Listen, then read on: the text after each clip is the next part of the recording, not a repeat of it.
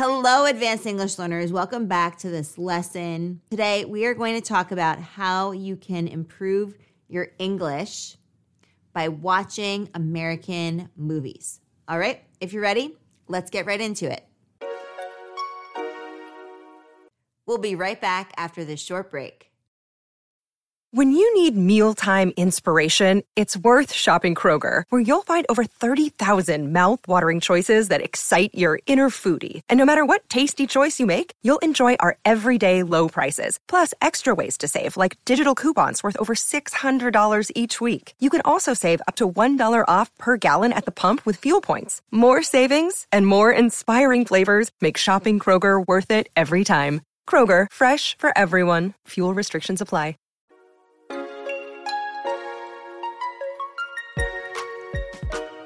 All right, so when you're learning a language or when you're at the advanced level, let's be clear, it's going to be not only fun to do this, but also it's going to be really beneficial to you as you are improving your listening comprehension, pronunciation, your understanding of American pop culture, and also it'll allow you to have some interesting dinner table conversation topics. Or when you're talking to American friends, you might say, oh, hey, have you seen the new Marvel movie? Have you seen the new James Bond? Whatever it is that, you've watched. One thing that you can do is as you're watching the movie is to jot down any new word or new phrase or new collocation that you have never encountered before. And you can write that down on a little Post-it, or if you have a notebook, a small notebook next to you, or even just to create a note, a digital note on your phone, that could really work too. And then if you don't have the opportunity to rewind and listen to it again, let's say if you're watching it with other people and they're not there to make any sort of lesson out of it, then, just have it written down somewhere and you can always go back. So you can say in the beginning of the movie, I remember hearing that. Or in the middle of the movie, somewhere in the middle, I remember hearing that phrase. Or towards the end, right? So you can sort of timestamp it in that way so that you can go back to that movie and then jot down the phrase if you didn't happen to catch it in that first go. But if you do catch it in that first go, then it would be a great idea to write it down. Just jot it down somewhere. And then you can look it up later and you can try to start incorporating it in your own language and communication. So that could be one thing. And then the other thing you can do is to seek out the older movies, the older films, American movies, and from the golden age of Hollywood. And I say that because one, those movies, they're very, very good. They're absolutely excellent. They're well written. They're well acted. They're beautifully produced. And they're such an iconic part of American pop culture history that I would really recommend you check them out. Things like Roman Holiday, Philadelphia Story. And there's some really good Westerns as well. Gone with the Wind is a big one. So choosing some movies from that time. And the reason being is that the actors from that time period not only articulated very well, so it's a lot easier to understand their English than it is modern day movie English, to be honest with you. And this is coming from a native English speaker, but who also happens to be an English teacher. So there's both of those perspectives there that I'm sharing. But the other really cool thing that I love is the transatlantic accent that a lot of the actors at this time put on. And I say put on because this was a made-up accent. It was supposed to be a mix of British English and American English, accent-wise, pronunciation-wise, that is. And so people who've really exemplified this accent and made it what it is today there are two actors that come to mind. And those are Cary Grant.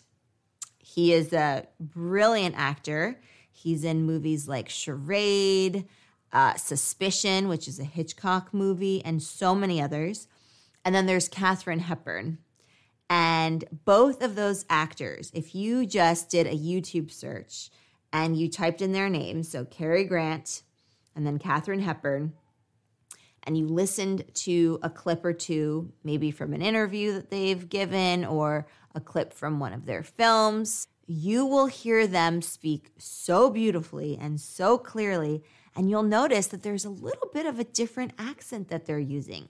It's not quite American English pronunciation, and it's not quite British English pronunciation. It's a beautiful blend of the two. And people don't really speak like this, at least not today, and we don't see it in films or hear it in films anymore. But it was the way people spoke at the time, and it was sort of this elegant and classy way of articulating and speaking. And it's also very good for listening comprehension because you get to hear not only the connected speech very clearly, but you hear them articulate their words. So I highly encourage you to check out movies from the golden age of Hollywood, the golden era, and specifically seek out movies with Katharine Hepburn and Cary Grant because they exemplify the transatlantic accent, and play around with maybe even trying to pronounce words that they do. You'll start to see how articulation can actually happen quite easily while also maintaining that connected speech aspect. Because if we try to over-articulate, what ends up happening is it becomes a little bit stiff, a little bit robotic, and that's because we don't really separate the words that way, right? We can articulate, but we don't avoid the connection between certain sounds and certain words. But if we try to do that and just speak like this, pronouncing every word, we start to sound like a robot, right? And that's not really what we're getting at. So the really interesting thing about the transatlantic accent is that they don't speak very fast. They still articulate, and they still have that connected speech. So it's just a marvel of the American English accent and the language, really. And so I really encourage you to check that out. We'll be right back after this short break. And the last thing you can do is find movies on YouTube where you can actually pause, or whatever streaming service you use as well, and pause the movie. So maybe watch 10 minutes of a movie, pause it at certain points, and repeat.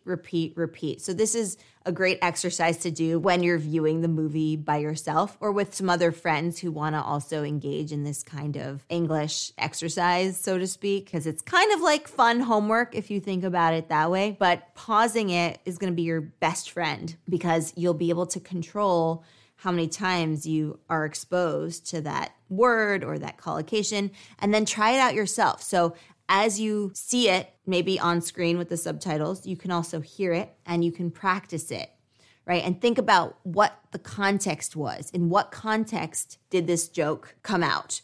Or in what context did they talk about this concept? Or did they use this phrase? Or they use this collocation?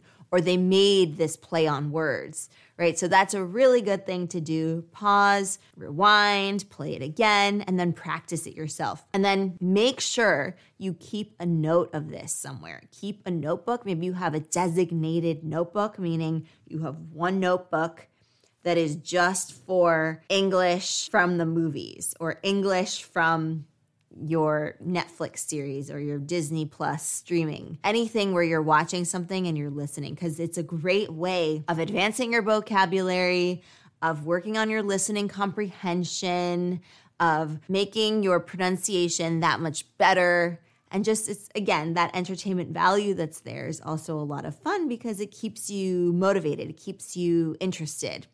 Of course, you don't have to do any of this. You could do it in a more passive way. But if you're really gung-ho, if you're really motivated about working on your English and advancing even further than where you are currently, then you need to be proactive. It's okay to have those days where you just feel like watching a movie and not maybe being as actively engaged in, oh, what was that word? Or what was that phrase? Or, oh, that's an interesting collocation, right? Discovering new points of the language that you didn't know before. But I will say this, the more proactive you are, the more you will progress and the faster you will progress. So if that is your aim, if that is your goal, then I would say if you're watching a movie maybe twice or 3 times a week, let's say on the weekends, then at least one of those 3 times you should be proactively writing things down, pausing, rewinding, repeating, and so forth, because that's really going to help you catapult yourself into the next level, which is ultimately what we want, right? It's ultimately why you're here and you are engaged in these lessons, right? So that's a big thing with language learning, specifically being proactive and finding opportunities in your day-to-day to enrich yourself and to make and find a teachable moment out of the things that you would normally do, like watching a program, watching a movie. So there are so many ways to continue advancing your English, and that is one of them. So I hope that you take these points into consideration and try them out yourself. And always remember that practice makes progress. So the more practice you put into it, the more you'll get out of it. And you are just going to start soaking up new words and new phrases and new expressions and improving your pronunciation that much more by doing these kinds of activities each and every week. All right, advanced English learners, thank you so much for joining me for this lesson. I hope that you enjoyed it. If you did, give it a big thumbs up if you're watching here on YouTube. And if you're listening to this as a podcast, then I look forward to seeing your review. You can leave up to 5 stars and be sure to share it with friends and family and anyone who's interested in advancing their English. And be sure to check out the full transcript on our blog at advancedenglish.co/blog, where you'll also find our newsletter, which you can sign up for free, and you'll get lessons delivered straight to your inbox every week. All right, I will see you in the next Advanced English lesson, where we're going to continue advancing your English together. Until then, keep up the awesome work, and I will see you very soon.